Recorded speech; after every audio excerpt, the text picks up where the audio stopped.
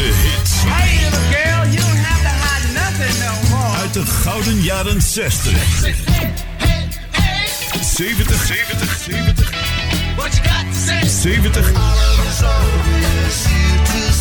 En 80.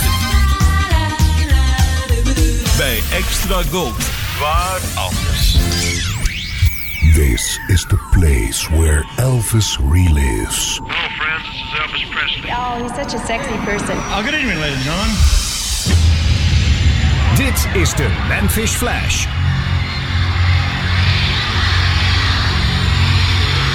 A fan from Pittsburgh, Pennsylvania put it this way.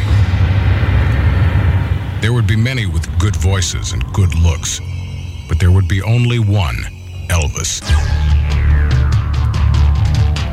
Combine a powerful surge of electricity with innocence, sideburns, a southern accent, a smile that is the most devastating thing since the atom bomb, and a form that is capable of style, excitement, and magnetism. Give this form life with his love for the fans and theirs for him, and shatter the placid 50s with a rhythmic rockabilly roll that would fell the rafters of American popular music. Dedicated to his memory and to the countless millions whose lives he touched, this is the legend of a king. Well, we're going to bring out the Memphis Flash now, Elvis Presley by name.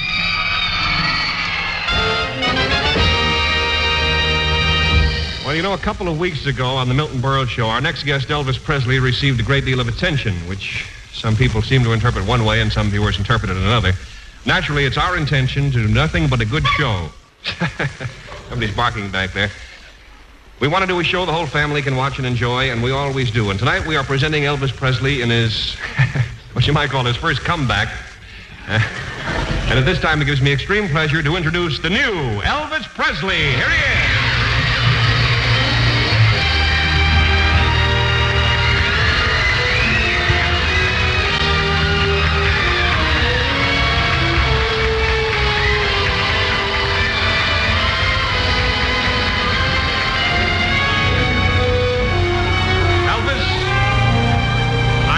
You look absolutely wonderful. You really do. And I think your millions of fans are really going to get a kind of a kick seeing a different side of your personality tonight.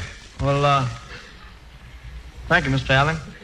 I'll hold your guitar here. It's not too often that I get to wear the suit and tails and all that stuff. But I think I have on something tonight that's not quite correct for evening wear. Not quite formal? What's that, Elvis?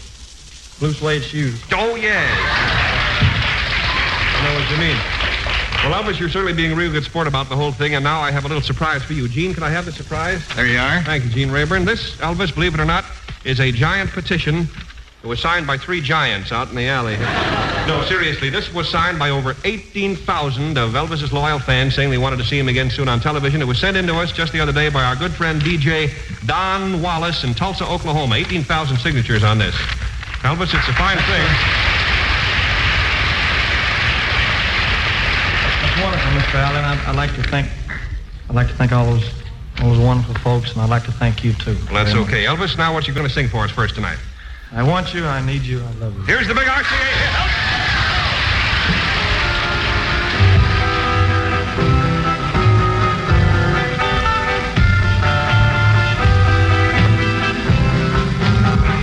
Hold me close, hold me tight, make me thrill, desire. Let me know where I stand from the start. I want you, I need you, I love you with all my heart. Every time that you're near, all my cares disappear. Darling, you're all that I'm living for. I want you, I need you, I love you more and more. Oh, well, I thought I could live without romance until you came to me. But now I know that I will go on loving you eternally.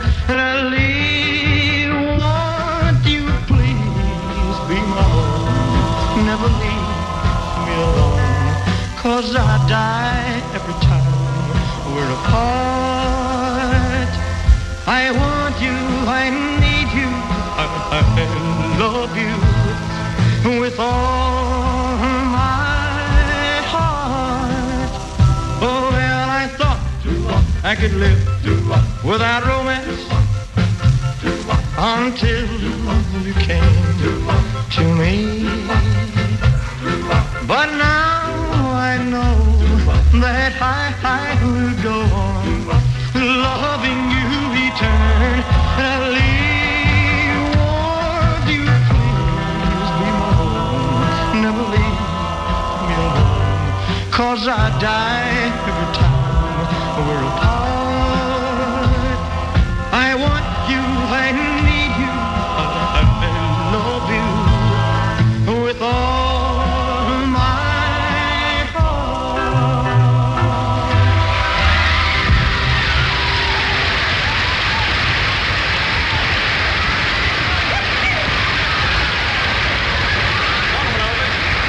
And that was with the great vocal group, the George Mayors in the background. Elvis, your new record hit, I predict it's going to be one because I've heard you rehearse it. You're going to record it tomorrow, called Hound Dog. I got you a very cute little hound dog right here. And away you go. Who's that? Here it is.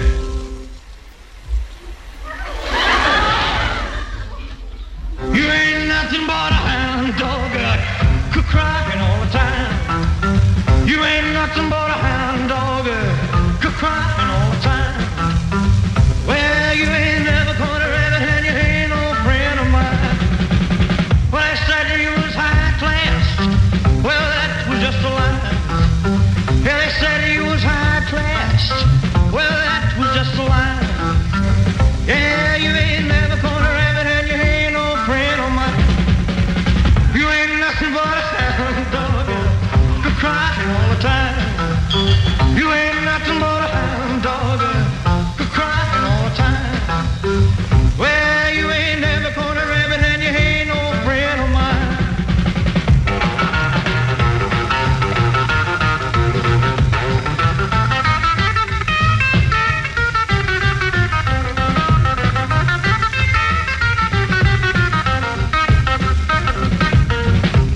Well, they said you was high class. Well, that was just a lie. Yeah, they said you was high class. Well, that was just a lie. Yeah, you ain't never gonna rabbit and you ain't no friend of mine. You ain't nothing but a hound dog, crying all the time.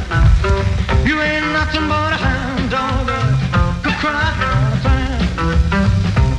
You ain't never gonna rabbit, you ain't no friend of mine. You ain't nothing but a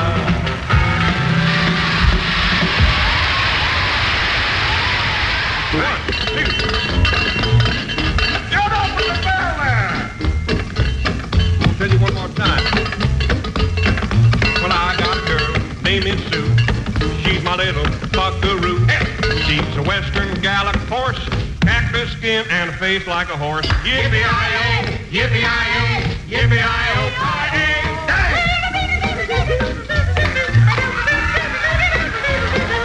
I got a ranch, it's way out west. It's the place I like the best, but I'm gonna tear the whole thing down and move that ranch to Levittown. Hey! Yippee-i-o, yippee-i-o, yippee-i-o, party! I went out west on a wagon train, find a man like Big John Wayne. I looked around for days and days and ended up with Gabby Hayes. Yippee-i-o, yippee-i-o, yippee-i-o, party!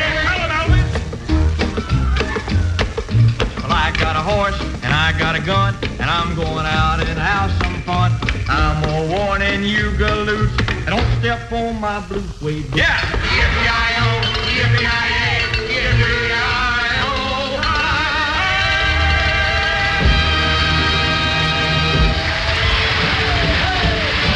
De eerste dag van de maand juli 1956. Elvis was in New York in het Hudson Theater voor televisieopnames van The Steve Allen Show, welke uitgezonden werd via NBC.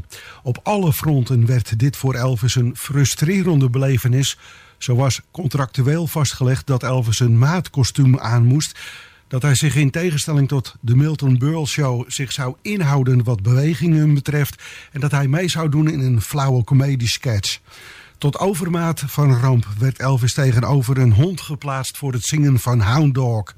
Elvis zou het dier niet kwalijk hebben genomen, maar het is geen geheim dat hij dit optreden in zijn geheel niet met warme gevoelens in zijn herinnering bewaarde. Diezelfde avond werd Elvis nog telefonisch aan de tand gevoeld door Hy Gardner.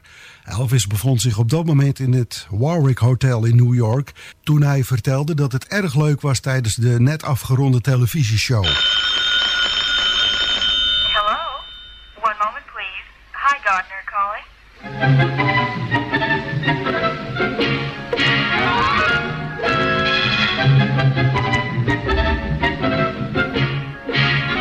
Hello, I'm Marilyn, Hy Gardner's secretary. Tonight, as usual, the Herald Tribune syndicated columnist will be checking stories live and unrehearsed with names that make news. And to get right into action immediately with the most controversial entertainer of the year, well, you'll hear who. Hi, I have Elvis Presley on the phone. Hello. Hello? Hello, Elvis. Just one moment. Hello, Elvis. Hello? Did you have fun tonight on the Steve Allen Show? Yes, sir. I really did. I really enjoyed it. First time you ever worked in tux or tails? It's the first time I ever had one on, period. You mean you've got, as they say, 4 Cadillacs, but no tuxedos? No tuxedo. I usually drive the Cadillacs in blue jeans. That's very interesting, particularly when a cop stops you and wants to know if you own the car, huh? That's right. You have to show them all your ownership papers and everything. You know, less than 2 years ago, you were earning $14 a week as a movie usher and then $35 a week for driving a truck in Memphis. Today, you're the most controversial name in show business. Has this sudden notoriety affected your sleep, your appetite, or the size of your head? Not the size of my head. It's affected my sleep. How much sleep do you get? Well, I average about 4 or 5 hours a night, I guess. Is that enough? Well, it's really not, but I'm used to it, and I can't sleep any longer. What do you keep in mind mostly? I mean, some of the songs you're going to do, or some of your plans, or what? What goes through your mind? Well, everything has happened to me so fast in the last year and a half till I'm all mixed up, you know. I mean, I can't keep up with everything that's happening.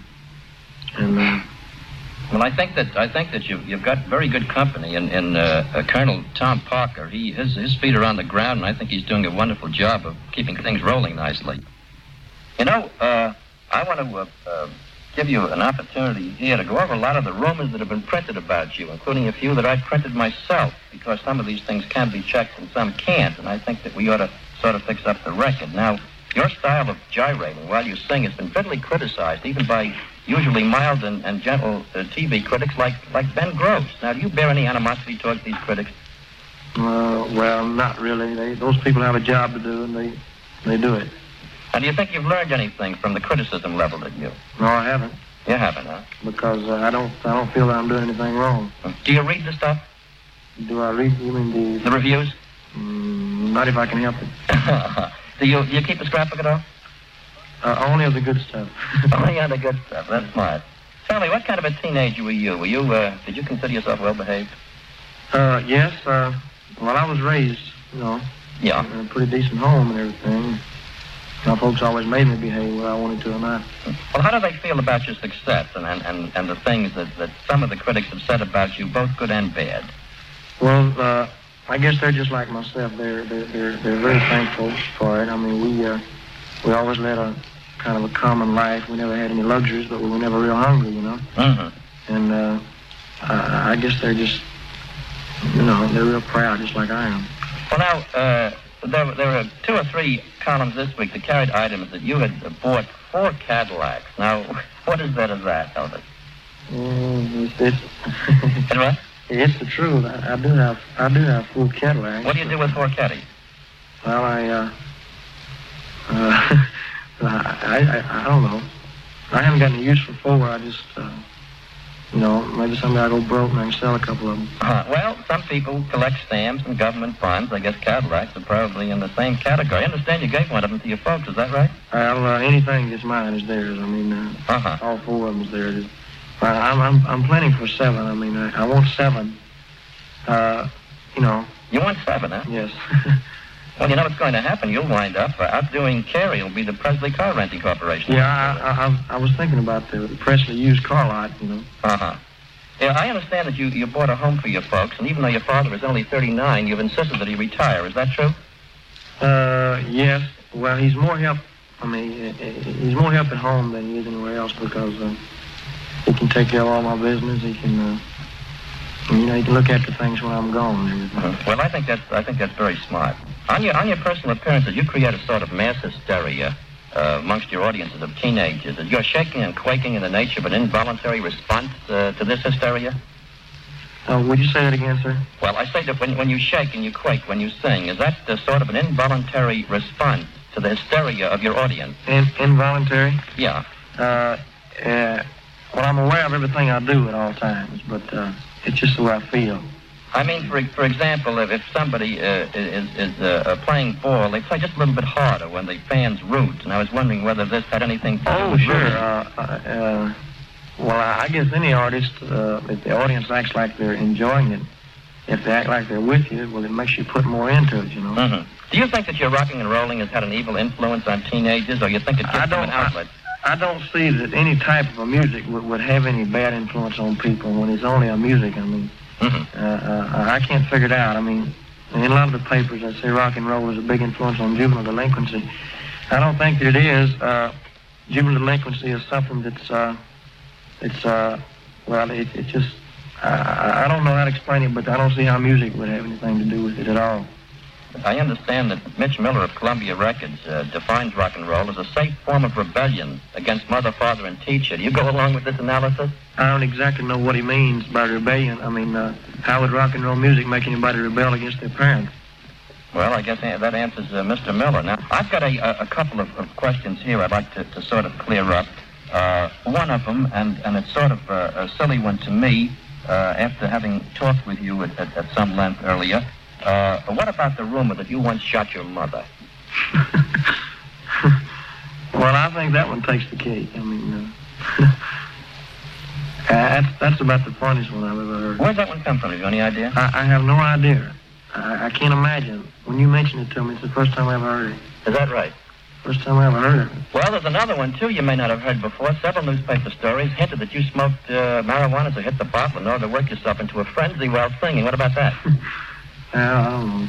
You won't even bother answering that one. Well, here's a one that's very interesting. I don't know whether you noticed the column the other day. They predict that Elvis Presley will be another James Dean. Now, have you heard that? I've heard something about it. But I would never compare myself in any way to James Dean because James Dean was a genius in acting. Mm-hmm. Although I'll say that I sure would like to. I mean, I guess there's a lot of actors in Hollywood that would like to have had the ability that James Dean had. Mm-hmm. Mm-hmm. But I would never compare myself with James Dean in any way. Now, if you had your choice, would you prefer to be an actor than to be a singing entertainer? If I were a good actor, of course I'm not a good singer, but if I were a good actor, I think that I would like it a little better. Although, if I ever break into the acting completely, I'll still continue my singing. I'll still continue making records. Mm-hmm. Mm-hmm. Well, that's always a very, very good sideline. Well, it was just fine talking with you, and I hope that you'll enjoy a long career, whether it's acting or anything else. And I think that all of the things said about you, while they've been extremely critical, I think they have helped to make you the kind of a big name that has made it possible for you to do the things for your folks you always wanted to. So I sort of think I'd look at it that way, Elvis. Well, sir, I tell you, you got to accept the bad along with the good. I've been getting some very, very good publicity. Mm-hmm. The press has been real wonderful to me, and then I've been getting some bad publicity, but you got to expect that. And I know that, I'm doing the best I can, and I have never turned a reporter down. I never turned a disc jockey down because they're the people that help make in this business. Mm-hmm. And as long as I know that I'm doing the best I can, that's... No, you can't be expected to do any more. And I want to tell you, it's just been swell talking with you, and you make a lot of sense. Thank you very much. Give my best to the Colonel now. Sure will. Bye-bye. Eén dag later was Elvis in de New Yorkse RCA-studio te vinden om na het al vele malen live gezongen te hebben Hound Dog op te gaan nemen. Blueszangeres Big Mama Thornton was de letterlijke mama van deze blueszong, maar het was de versie van Freddie Bell en de Bell Boys die Elvis inspireerde. Toch gaf Elvis er uiteraard een geheel eigen draai aan, al zou dat wel 31 takes duren. Voordat we die masterversie instarten, outtakes zijn er simpelweg niet. Eerst, zoals dat inmiddels hoort, de origineel draaien. Dus van Big Mama Thornton, geboren in 1926 in Alabama. Het zingen werd haar in de kerk al vroeg bijgebracht en op wat latere leeftijd beïnvloed door blueszangeressen als Bessie Smith en Memphis Minnie besloot ze blueszangeres te worden. In 1952 nam ze de Lieber en Stoller creatie Hound Dog op. En dan volgde in 1955 de versie van Freddie and the Bellboys, een rock'n'roll groep die door Elvis in Las Vegas gezien werd. En daar hoorde hij hun versie van Hound Dog, welke hem deed besluiten dit lied ook op te nemen. En omdat beide versies zo belangrijk zijn voor de enorme monsterhit die Elvis ermee scoorde, voor eenmaal beide ook gedraaid. You ain't nothing but a hound dog, been snooping around my door. You ain't nothing but a hound dog, been snooping around my door. You can wag your tail, but I ain't gonna feed you no more. You told me you was high class, but I can see through that. Yes, you told me you was high class, but I can see through that. And Daddy, I know you ain't no real cool cat. You ain't nothing but a hound dog, been snooping around my door. You just old hound dog, been snooping around my door. You can wag your tail, but I ain't gonna feed you no more. Oh, plenty more. Oh, listen to them old hound dogs. Oh, baby, it's all right up here. Now listen to that old hound dog howl.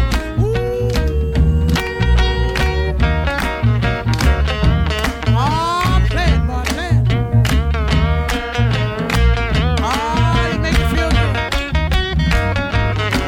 Oh, do the mess around right along here. Now wag your tail. Oh, get it. Oh, get it now. Get it, get it, get it. Oh, you old hound dog.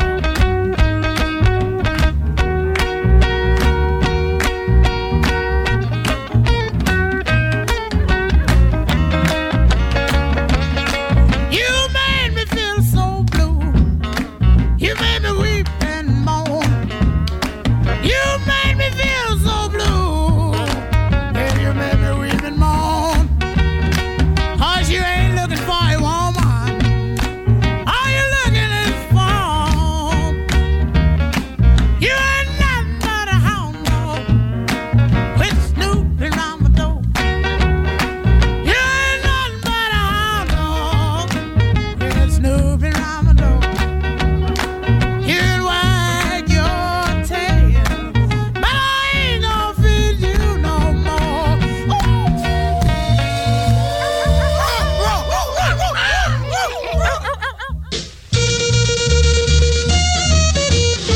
You ain't nothing but a hound dog, crying all the time. You ain't nothing but a hound dog, crying all the time. You never caught a rabbit, so you ain't no friend of mine. Well, they said you were high class, that was just a line. Yes, they said you were high class, that was just a line. You never caught a rabbit, so you ain't no friend of mine. You ain't nothing but a hound dog, crying all the time. You ain't nothing but a hound dog, crying all the time. You never caught a rabbit, so you ain't no friend of mine.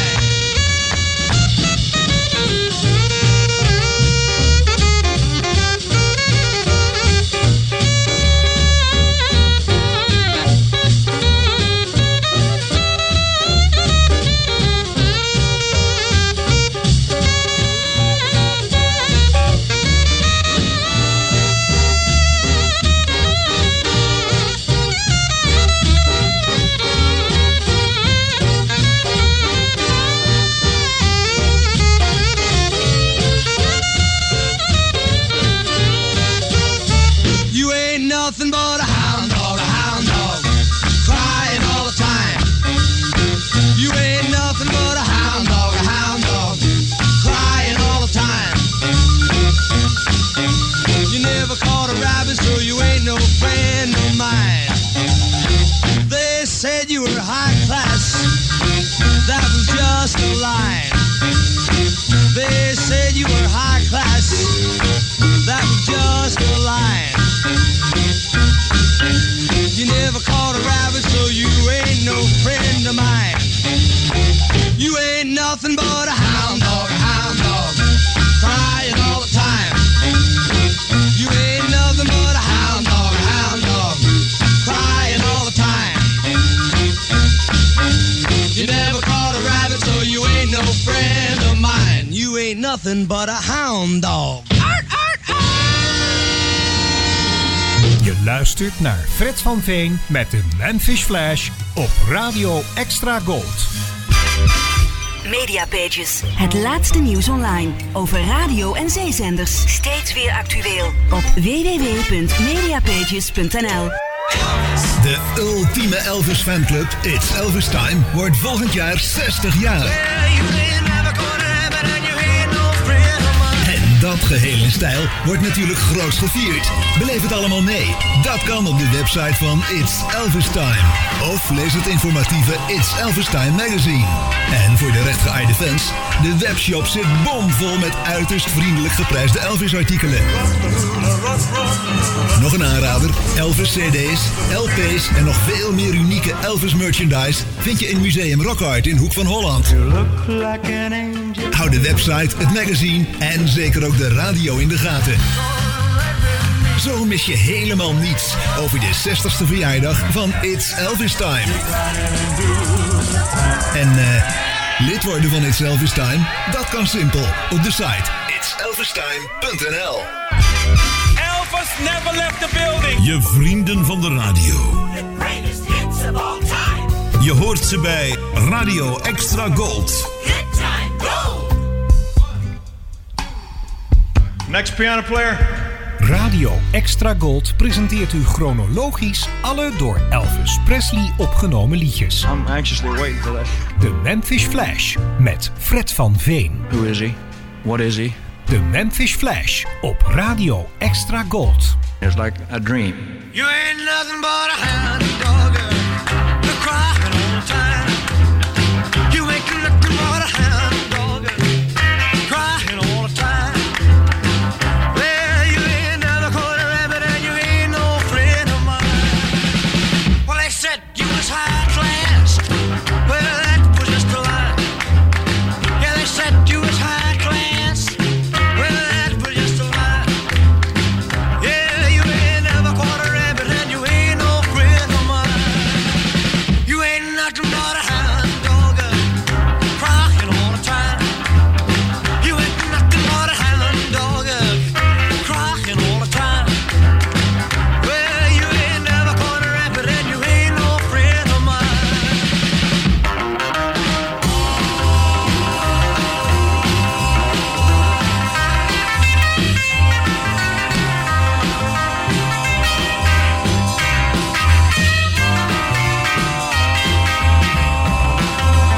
Well, they said you was high class. Well, that was just a lie. Yeah, they said you was high class. Well, that was just a lie. Yeah, you ain't never caught a rabbit and you ain't no friend of mine.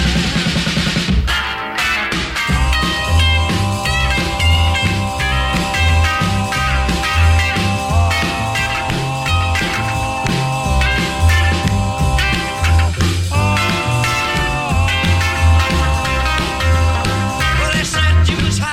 you was high class.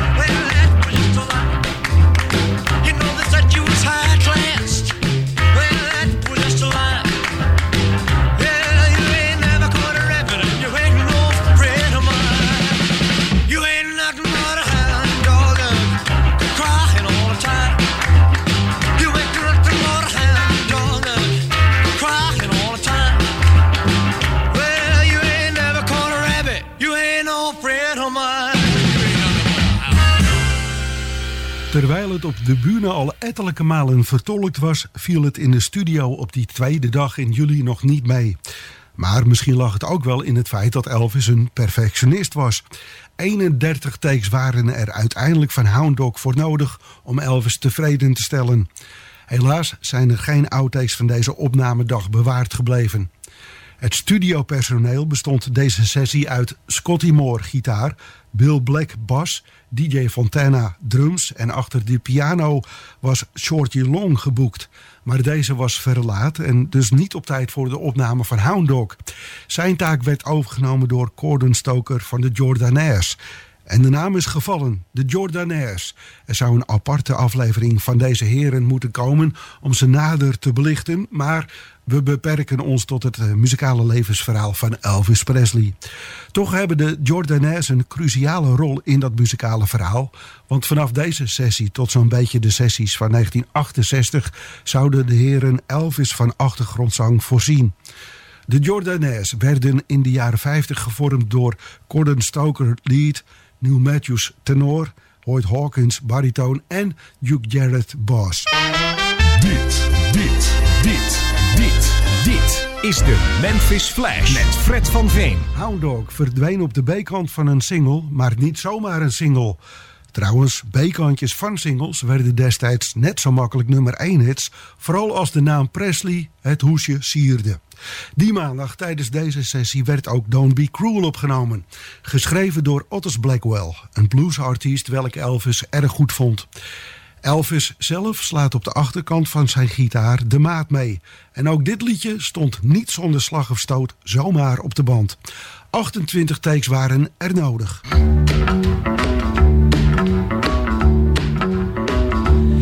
You know I can be found sitting home all alone. If you can't come around, at least please telephone. Don't be cruel to who heart is true. Baby, if I made you mad for something I might have said, please don't forget my past. The future looks bright ahead. Don't be cruel to who heart is true. I don't want no other love, baby, it's just you I'm thinking of. Don't stop thinking of me, don't make me feel this way. Come on over here and love me, you know what I want you to say. Don't be cruel to who heart is true. Why should we be apart? I really love you, baby, cross my heart. Let's walk up to the preacher and let's say I do. Then you'll know you'll have me, and I know that I'll have you. Don't be cruel to who heart is true. I don't want no other love, oh baby, it's just you I'm thinking of. Don't be cruel to who heart is true. Don't be cruel to who heart is true. I don't want no other love, oh baby, it's just you I'm thinking of. Otis Blackwell is de componist van Don't Be Cruel. En ook Elvis staat vermeld als schrijver van het lied. Maar dat was niet meer dan een truc om ook aan de royalties te verdienen. Wanneer Elvis een liedje opnam van een willekeurige componist, dan verdiende de schrijver zeer behoorlijk aan zo'n opname. Zelfs als er een percentage voor Elvis en de kolonel ervan afging. Elvis schreef zo goed als nooit aan de liedjes mee, maar met zijn zangtalent gaf hij wel zo'n draai aan een liedje dat het een unieke opname werd en dus goed verkocht.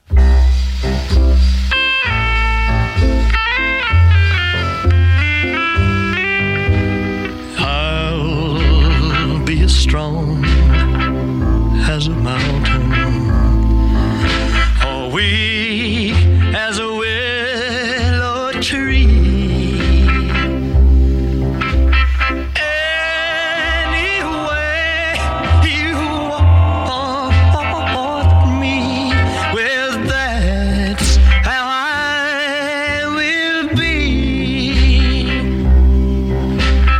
I'll be as tame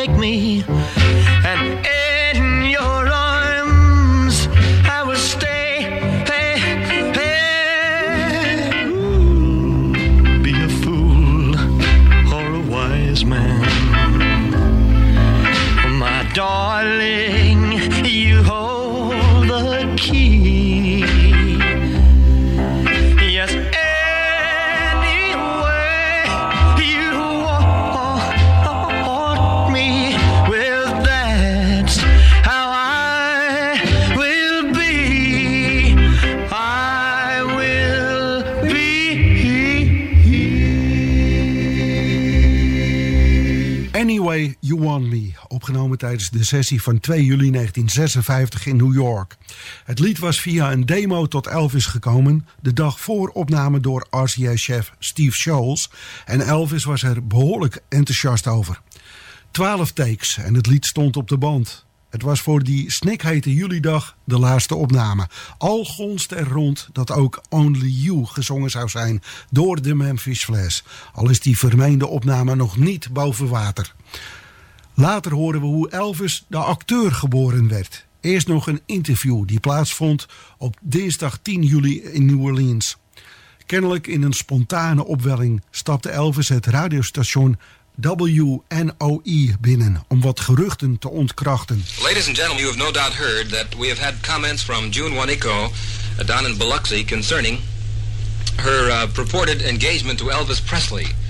And we understand that as of this morning, why they're not engaged, nor is Elvis Presley engaged to anybody. And we were shocked a few minutes ago by the man himself, the man of the hour, walking into the studios. Here he is, Elvis Presley. Elvis, how are you? Fine, how are you, sir? Wonderful. When did you come into town? Well, I just came in a few minutes ago. Uh-huh. You drove up from... A few minutes ago.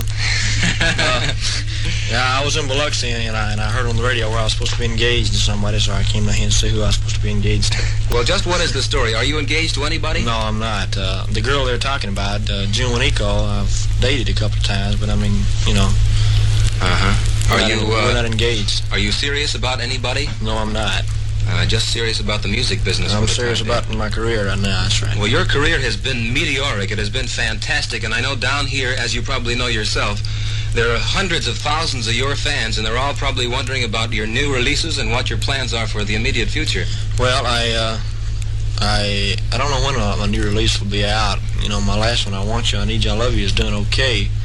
That's the biggest understatement of the year, Elvis. This is one of the biggest smash hits in America today. Well, it's doing okay. I'll say it's doing okay. And my next one will probably be Hound Dog, the one I've been doing on television a lot. Well, there've been a lot of people asking about it. Yeah, we've had a lot of requests. RCA Victor has had a lot of orders, you know, wanting the record, and I hadn't even made it yet. Elvis, where is your hometown? Memphis, Tennessee. When's the last time you were back in Memphis? I could swallow my children, huh? Well, I was in Memphis yesterday. Can you, in your own words, Elvis, tell us why you think you are the big success that you are? Is there any one or two things you can point out? No, I don't. I can't think of anything specific. Just, I mean, the great backing that I've had, the people and my managers and my assistants and all that sort of stuff. I've really done a wonderful job, and my Milton Berle, Steve Allen, the Dorsey brothers, and all of them have really helped. RCA Victor, everybody's just been really helping me, you know. Well, wonderful. How old are you, Elvis? 21. And do you have, what age do you think might be the best for you to get married?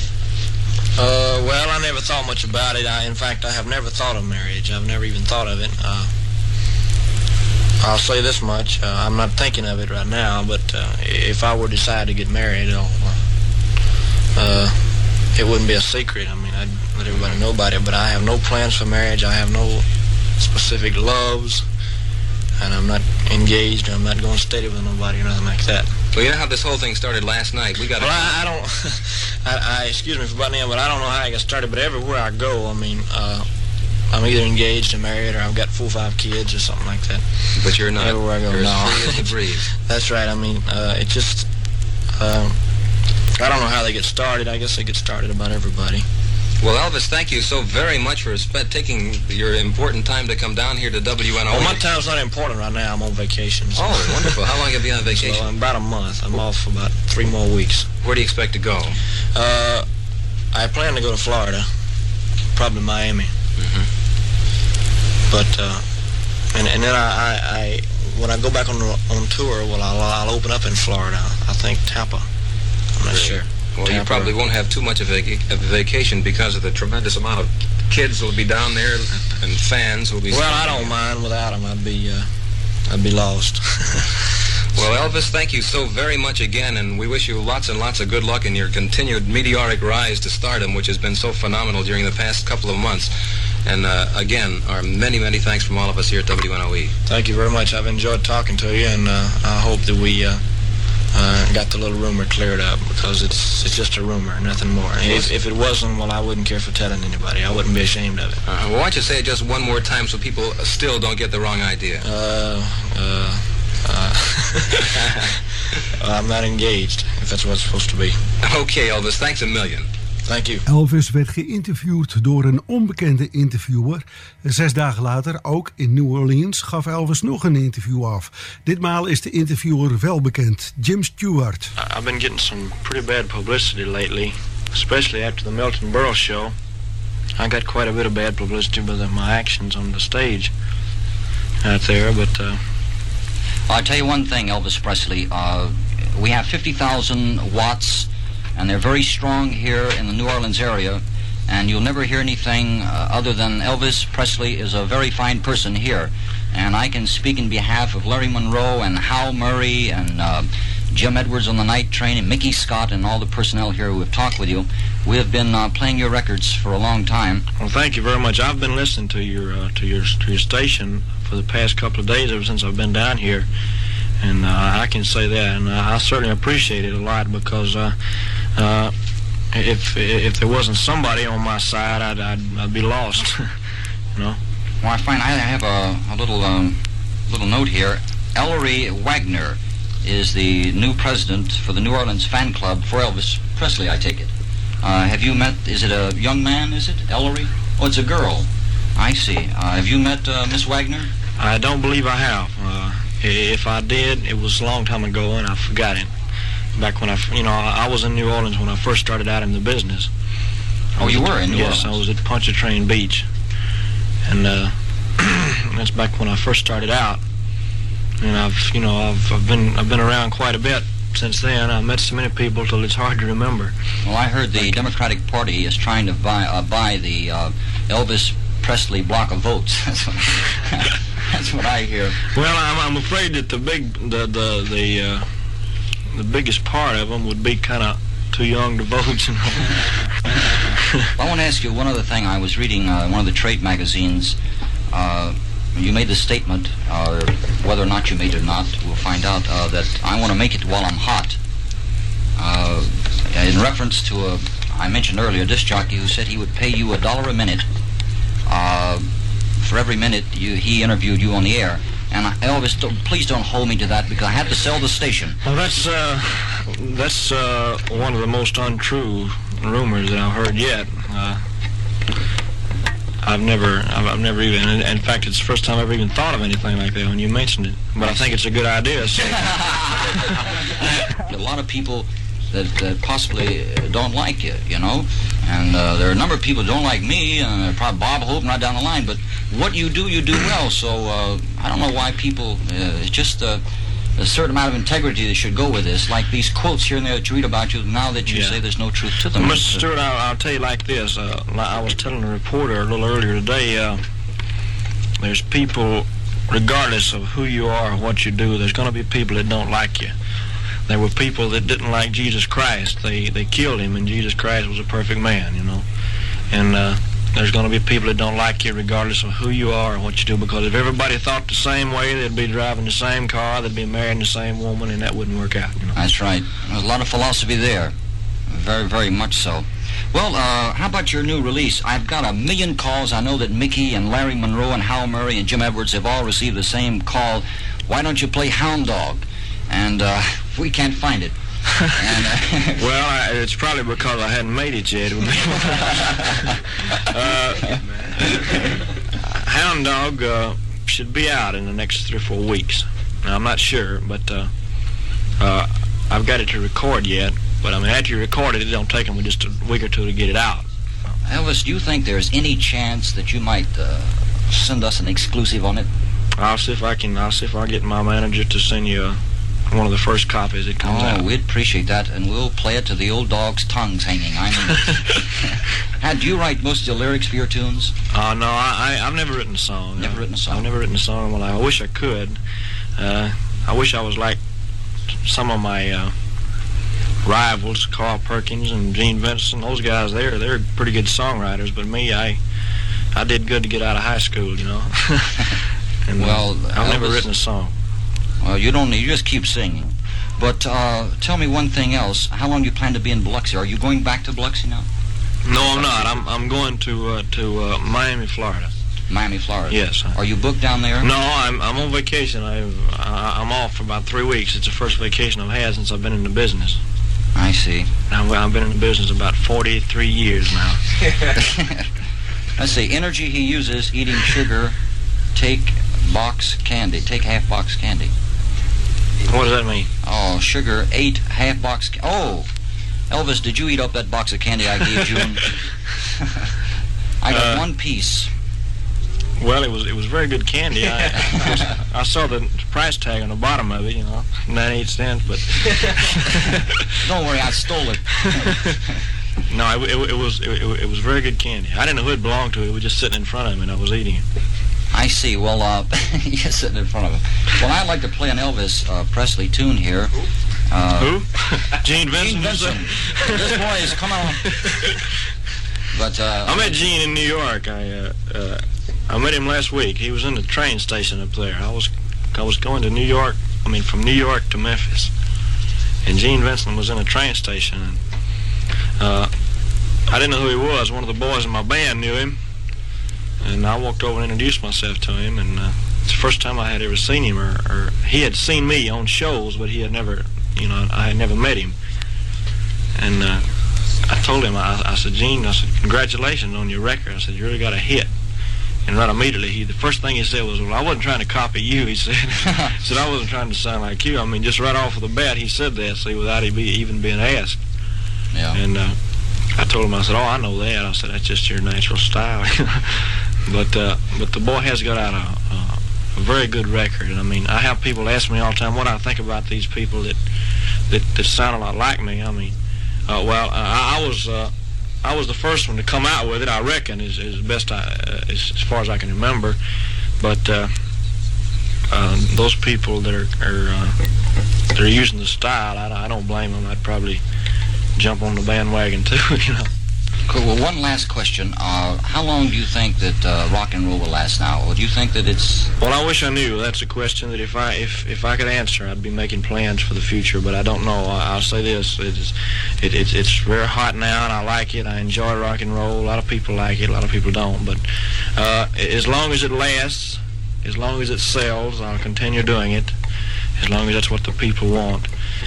And if they change, if it dies out, I'll try to do something else.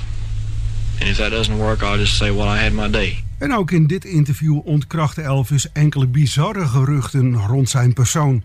Begin augustus is Elvis in Tampa, Florida, voor diverse concerten. En uiteraard wordt hem ook daar de interviewmicrofoon onder de neus geschoven. It's got songs I've never recorded before and everything. Yeah, that's fine. It's got stuff like Tutti Frutti and I Got a Woman Will of Town. Yeah, Fat Boone put that out, didn't he? Yeah, Fat Boone recorded it. Yeah, I have a lot of arguments about that song, who does it the best. But there's no doubt in my mind how it sounds the best. As far as rhythm, well, I appreciate a whole lot talking to you, Elvis, and I'll be looking for you to come back around again. Ray, it's a pleasure, and thanks a lot. Have you ever played Detroit? Never have. Well, thanks a lot, and I'll play this for a long time to come. Thank you, Ray.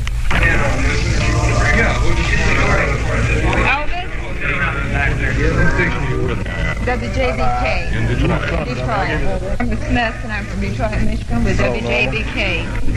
And when will you be on TV next? September the 9th. Any plans for marriage? Just keep cool, huh? Well, what do you think of your future with rock and roll music? Well, I wish I knew.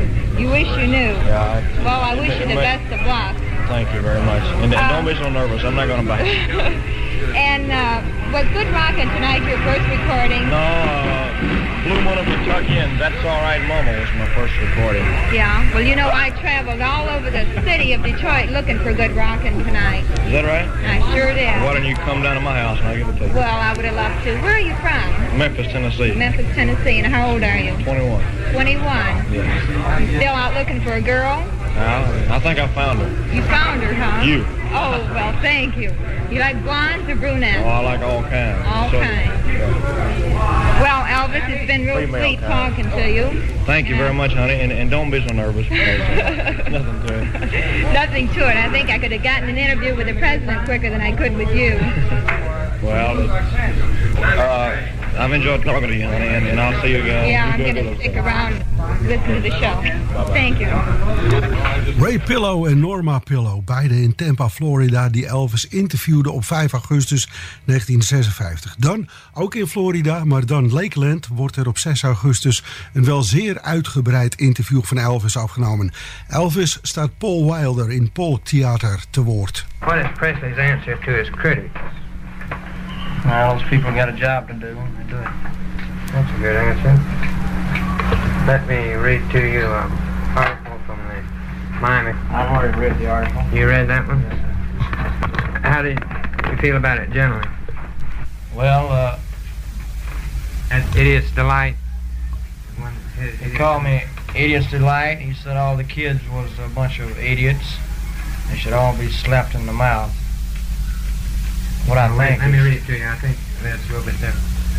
It says, when this day is over, an unhealthy hunk of Miami's teenage girls will have unashamedly screamed their lungs out to frank adoration of the biggest freak in modern show business history. In 7 stage shows at the Olympia yesterday and today, Elvis Presley is a no-talent performer riding the crest of a wave of mass hysteria on premises. Do you want, how's your feeling on that parenthesized item? No talent performer. I don't know. I don't even want to think about it. He ain't nothing but he ain't nothing but an idiot. He wouldn't sit up and write all that stuff. He just hates to admit that he's too old to have any more fun, you know. He's drawing an average of 2,000 kids a show, and nearly all of them are girls. And we're continuing now with this quotation. Elvis can't sing, can't play the guitar. Can you play the guitar? No, and I can't sing either, but somebody likes it. And can't dance. No, can't dance. I can't do nothing but read Herb Raw's article in the newspaper. That's all I can do. Yet 2,000 idiots per show, continuing the quotation, yelp every time he opens his mouth, plucks a guitar string, or shakes his pelvis like any striptease babe in town. You shake your pelvis like any striptease babe in town? Well, he should know. I guess that's where he hangs around. In over a decade of active professional participation on the fringes of show business, we've never seen anything like it, Rao says. Nor can we understand it. A division of instruments fresh from the front lines never screamed at Bob Hope like Miami's teenagers are screeching for Elvis Presley. Judy Garland killed him at the Palace, but they never heard anything like this Olympia swing ding. Nor did Al Jolson at the height of his glory, or Frank Sinatra, or Will Rogers, or Jerry Lewis, or Bing Crosby. New paragraph. If what Elvis Presley dishes out is entertainment, then we give up. We're beyond our teens, but not so ancient that we can't appreciate what might appeal to a youngster. New paragraph. Except in regard to Presley. New paragraph. There is our, quote, warm-up, unquote, screen program prior to the proceedings on stage. One of the movie shorts is a rock and roll thing featuring Bill Haley and his cops. New paragraph. They yell and scream through this, too. And if it weren't for the cops and firemen on hand, they'd dance in the aisles also. The screen warm-up routine is reminiscent in staging of another kind of film prior to another kind of performance in another kind of house. Hold it. Presley talk. Sir, those kids that come here and pay their money to see this show come to have a good time. What's his name here? Probably might have had a little fun when he was young. I doubt. Herb Rao, whatever his name is. I mean, I'm not running Mr. Rao down, but I just don't see that he should call those people idiots, because they're somebody's kids. They're somebody's decent kids, probably, that was raised in a decent home. And he hadn't got any right to call those kids idiots. If they wanna pay their money and come out and jump around and scream and yell, it's their business. They'll grow up someday and grow out of that. But while they're young, let them have their fun. Don't let some old man that's so old he can't get around sit around and call them a bunch of idiots, because they're just human beings like he is. Okay. We'll go back to a quotation. They can't like Presley for his voice or his guitar playing, no matter how lousy both may be. They can't adore him for these things because they scream so loud they can't even hear him sing or strum his guitar. Do you strum your guitar? Well, I beat on it. I have for quite a number of years. So I'm not an expert on it. I'll say this, and I'd like to add it to what I just got through saying about him. As a rule, most of the adults are real nice. They're understanding. I've had them to come around to me with the hundreds and say, I don't personally like your kind of music, but my children like it, and so on, and if they like it, well, I hadn't got any kick about it, because when I was young, I liked the Charleston, I liked the Foxtrot, I like this and that. They're adults with a little intelligence. I mean, you know, that they don't run the people in the ground for having a nice time. Okay, back to the clipping. What remains, unfortunately, are his pelvic gyrations, and that's the core of his whole appeal, quote, sex stimulation. Any answer to that? Well, I don't roll my, what do you call it, pelvic gyrations. My pelvis has nothing to do with what I do. I just, I get kind of rhythm with the music. I jump around to it because I enjoy what I'm doing. I'm not trying to be vulgar. I'm not trying to sell any sex. I'm not trying to look vulgar and nasty. I'm enjoying what I'm doing. I'm trying to make the best of it. Where did you get the name Elvis the Pelvis? From somebody just like the character that's writing this article here. Do you have any idea who? No, sir, I wish I knew. I don't know. Of course, I don't like to be called Elvis the Pelvis, but I mean, it's one of the most childish expressions I've ever heard coming from an adult. Elvis the Pelvis, but if they want to call me that, I mean, there's nothing I can do about it, so I just have to accept it. It's like you got to accept the good with the bad with the good. Okay.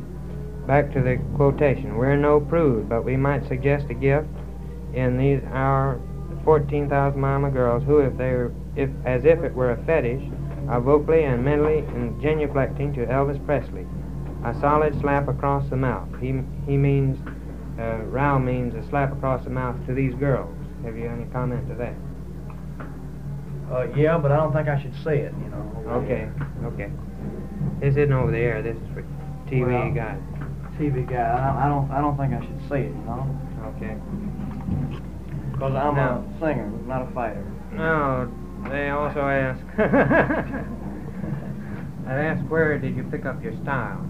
Well, sir, I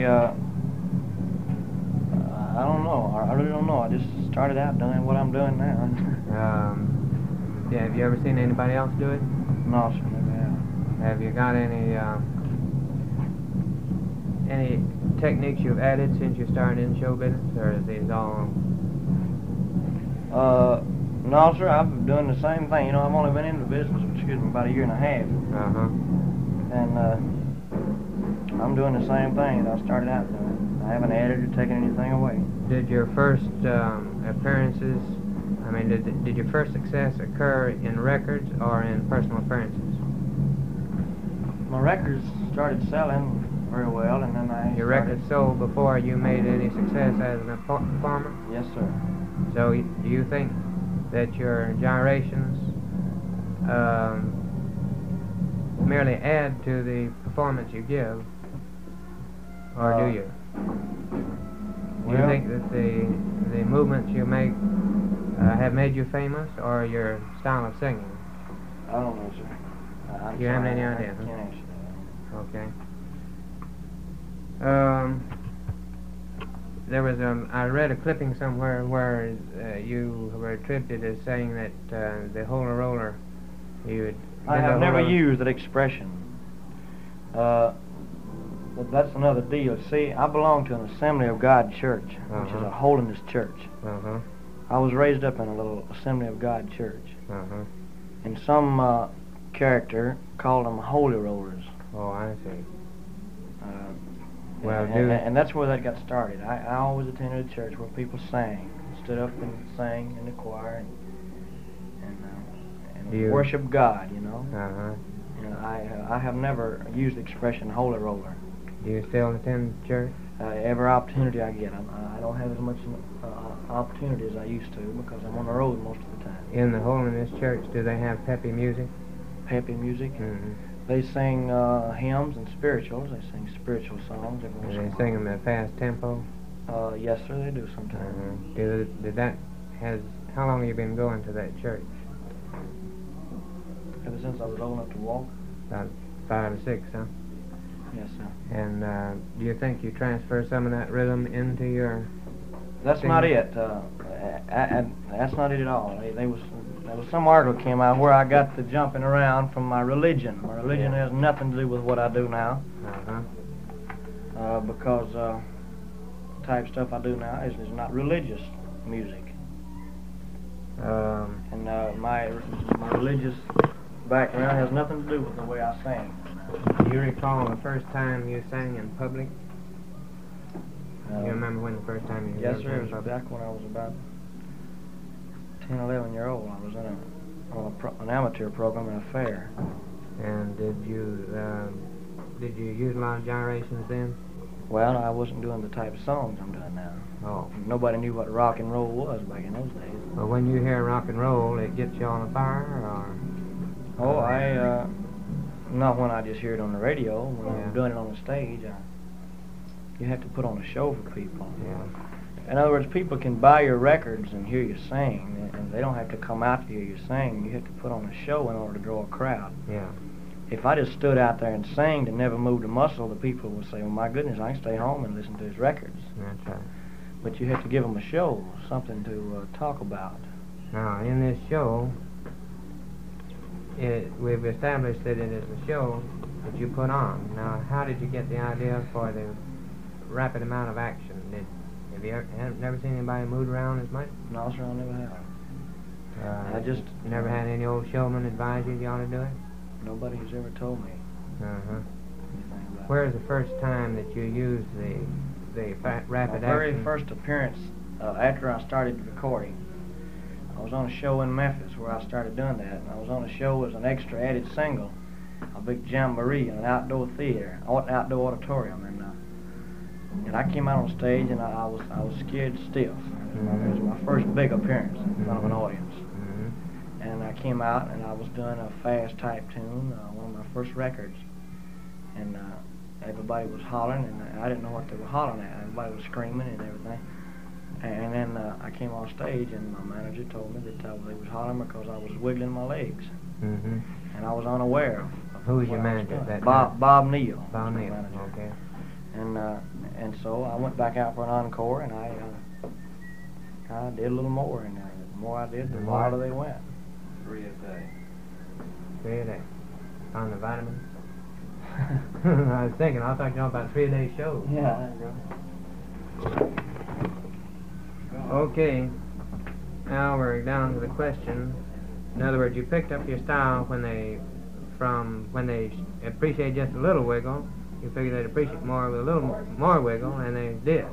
So now you really give them the works, right? That's right. Okay. I'll say this, sir, before we go any further. It's back on the subject we were talking about at first. Talking about reporters, there's a rumor has gotten out that I don't have no time for reporters, that I just answer with a yes or a no, and it's very untrue. I have my first one yet to turn down. I've never turned down a reporter. I've never turned down a disc jockey. I know that I can't visit radio stations like I'd like to, but I don't have time. And I have never turned down a reporter. I have never been sassy to one. In fact, I've never been sassy to anyone. And I've always stayed and talked to them as long as they wanted to talk. And I admire them. Well, because they keep us in business. I mean, the newspaper columns, the reporters, the disc jockeys, we all work hand in hand. Do you recognize, or do you have any idea one way or the other whether the criticism has helped or hurt your career? I don't know, sir. I wish I knew. Would you agree with myself in the opinion that the criticism has helped skyrocket you with the defense coming to your rescue every time somebody knocked you? Every knock was a boost, in other words? Well, that makes a lot of sense. What was, and here's a new question now. What is your reaction to the NBC comment after they learned Sullivan had hired you that you are just a flash in the pan? Maybe they're right. I don't know. Nobody knows. In fact, if I knew, I would be a mastermind. I'm not. Okay, that's a good answer. Next question is, what about your acting career? Do you have any plans for an acting career? Yes, I do. You have a contract now with... I have one with Paramount. And how long is it? 7 years. 7 years, and how many pictures? Picture a year. Picture a year. Can you give me an approximation of the amount of that contract over the 7 years for the amount of fee that you'll receive? No, sir, that's never been released. Have you ever had any experience in acting before? I've never read a line in my life. How do you figure on going about learning to become an actor? Sir, I don't think you learn to become an actor. I think you just, maybe you've got a little bit of acting talent, you develop it. I don't think you learn to be an actor. If you learn to be an actor, in other words, if you, you're not a real actor, Well, are you leaving, false. in your acting, are you taking advice from anyone? Tom Parker? I take advice from anybody. Well, I mean, is anyone responsible for assisting you in that? Well, the Colonel is responsible for assisting me in everything. But well, I've talked to veteran actors. I've talked to a lot of the producers and directors in Hollywood, and they always give me advice. Well, I wouldn't say that, but they told me that I had good possibilities because when I took my screen test, like I said, I had never read a line, I had never studied acting or been in any plays or anything. I got out there, I knew my script. They sent it to me before I came to Hollywood. And I got out there. How long was it? How many pages or lines, do you know? It was about 15 pages, I guess. Go ahead. And I knew my script, and I got out there and just tried to put myself in the place of the character I was playing. I just tried to act as natural as I could. And did you have any wheels that approved the test that you know? You mean any of the movie wheels? Well, all of them saw it. Let me see if it's picking up. All right. Do you look forward to your acting career, or? Yes, I do. I think I'm going to enjoy it. Do you think that will eventually become your main source of income? I don't know. Wait and see. Are you looking? There's the next question. Are you looking for a TV show of your own? No, I'm not. I've never thought about it. If not, why not? Well, I'm just not ready for that yet. You mean in your own experience, That's you're right. not ready yet? That's right. Next question. Who are your most avid fans? What age group would you say? Well, I don't know. Most of the teenagers, I guess. Have you had many older people grow real excited when you're around? That you recall? Well, not when I'm around. I've tried to get to you. Yes, I've seen quite a few adults. Men or women? Mostly women jump up and down and scream. Do you recall seeing any gray-haired women jump up and down? Well, there was one in Tampa, Florida, yesterday. That was August the 5th. August the 5th, yeah. There was one lady. About What'd she do? 65-year-old or 70. She was completely gray-haired. She was clapping her hands and everything. Just right along with the other people. But most of them are teenage girls. How about the boys? Well, the boys, they seem to like the music. Next question. How about tiny children? Do you have many tiny children before we go to the next question? Quite a few of them. In fact, I guess I get more real tiny ones than I have adults. How do you handle autographs? Well, what do you mean how do you keep from, do you autograph everyone that reaches you? Everyone that gets to me, I always do. I've never turned anybody down. Sometimes you seem to disregard the the protection given you by people in the theaters and the ushers and so forth, and maybe shake hands with someone, reach over the rail or something like that, or you open the window when you're riding in a car when you know you shouldn't. Yes. Why do you do that? Because I hate to, in other words, if it wasn't for getting mobbed and maybe clothes torn off and stuff like that, I would go right out in the middle of those people. But I hate to turn anybody down who wants autographs, and buys pictures and wants to get them signed. How many autographs do you sign a day? I don't know. But I hate to turn anybody down. But in a situation like, most of the time the crowds are so large, so you couldn't autograph everybody. Have you noticed the girls who scream and shout the most? Are many of them blondes? Have you noticed?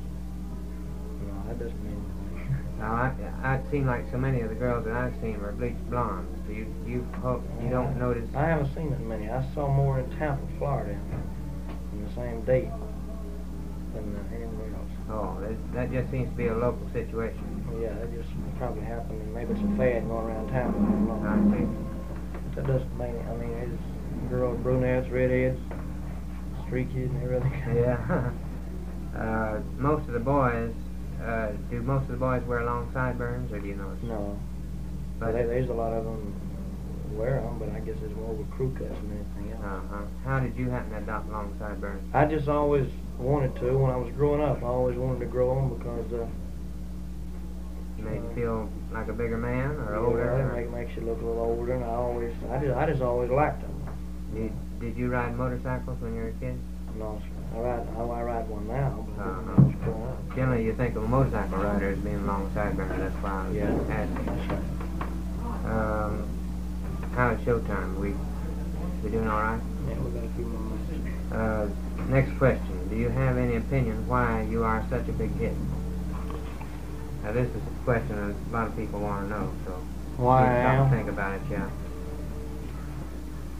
Oh, it's a pretty stiff question, sir. I don't know how to answer you.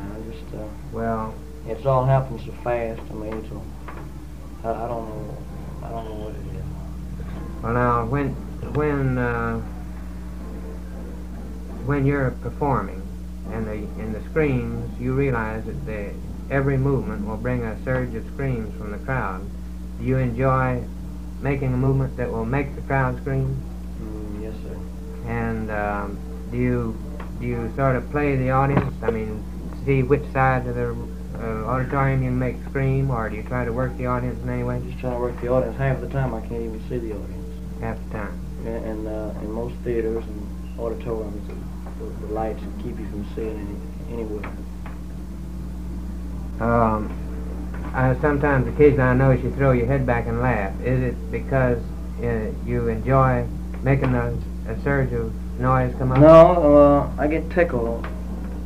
I get tickled sometimes. Maybe some little girl. Some individual. Or an individual on the front row will do something real funny, like grab her hair or something like that. What's the funniest thing that you recall seeing happen on the front row? It made you laugh. And have you ever gotten broken up on your show by something happening in front of you? Yes. The whole band has several times. Where was the last time? I don't remember exactly where, but a couple of times I had to walk off stage. I get so tickled myself. Because of the rough house, or because you got tickled? Because I got tickled. Can you remember that incident when you had to walk off stage? I remember what was happening. This blonde girl in Atlanta, Georgia, had come to 3 different shows, and had sat on the front row and screamed all through all of them. And then the night we closed, she decided to come up on the stage, so she made a dive for the stage and had got almost up there, and about 5 policemen grabbed her, and she was fighting him just like some man would. And everything, and the audience just broke the audience up. She was screaming, "Let me at him," and stuff like that. Yeah. And I got so tickled till I had to walk off stage. Well, did you leave for her protection, or just because you were tickled? Because I was tickled. And then did you come back out? Yes. And by that time, what had happened to the girl? They had carried her. I don't know. You don't know what I didn't see her anymore. I must have taken her outside.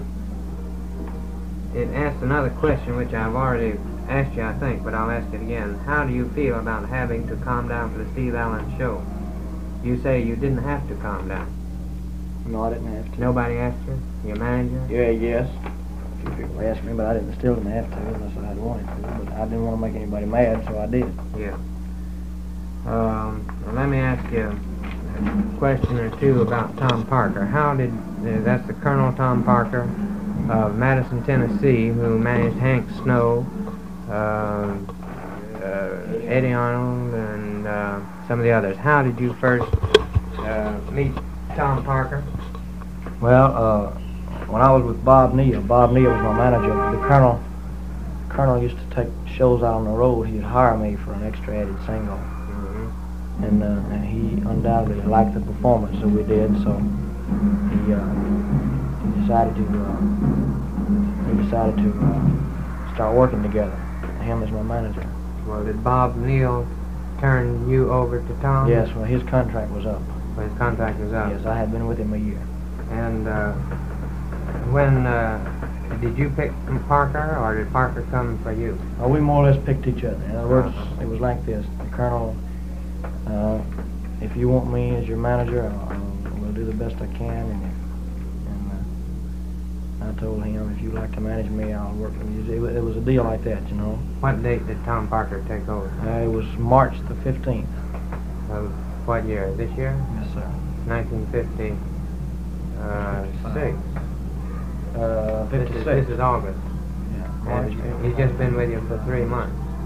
Well, you had Oh, already... wait now. March, April, May, June, July, August. He's been with about 6 months. 6 months. Has that been the period of your biggest rise in popularity? Yes, definitely. Do you ascribe any of that rise in popularity to his operation? Most of it, yes, sir. Yeah. Well, then a while ago I asked you a question about do you have any opinion as to why you're such a big hit? Do you think that the promotion which Parker handled has anything to do with that, you becoming a solid hit, or do you think you would have been a hit anyway? That's kind of a tricky question, but how are you doing? Well, the Colonel is Well, I was making quite a bit of money, but I mean, I wasn't as nationally known as I am now. Because the Colonel has a lot of friends in the entertainment business. He has a lot of connections. Oh, yeah. Knows lots of people that are important wheels in the business. Do you recall any publicity gimmick or promotion gimmick that he used that amused you particularly, that worked out? He's a very amusing guy. He plans stuff that nobody else would even think of. I could tell you lots of things. I don't have the time right now. Okay. No, getting close. Right. Okay, well, I'll thank you.